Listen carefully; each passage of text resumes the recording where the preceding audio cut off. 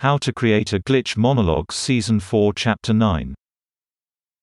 This is the 9th episode of Season 4 of How to Create a Glitch in the Matrix Monologues. In this episode, I will be talking about the role of the family, one's archetypal constellation and the closed social system. A social system is closed when it has a finite number of system members. Each individual in that system has a distinct archetypal constellation. That distinct archetypal constellation is rooted or grounded by the closed system which is at its root, which is to say, that it is also surrounded by conformations of open systems. The closed system at the root of the constellation has a limited archetypal vocabulary of a class. A closed social system is in equilibrium as far as it does not accept migration. Which is to say, that its vocabulary of archetypes is fixed. Individuals navigate out of the social system via outs provided by other system members only.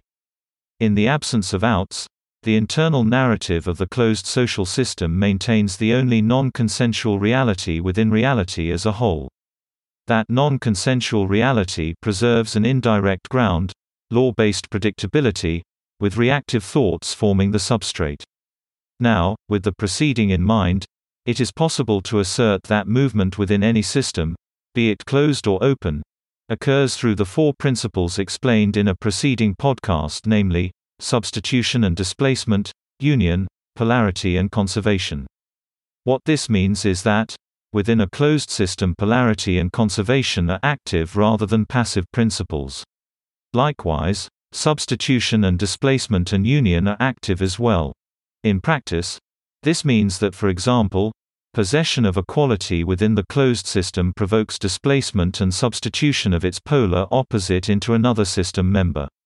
Likewise, the non-consensual reality compels each system member to participate and thereby act out their impulses according to particular archetypal assignments.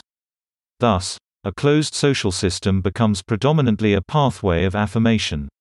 Negation is less effective in a non-consensual reality, which is to say that the weakening of associations between one's thoughts has the effect of isolating system members who ascribe to the archetypal assignment governed by said language.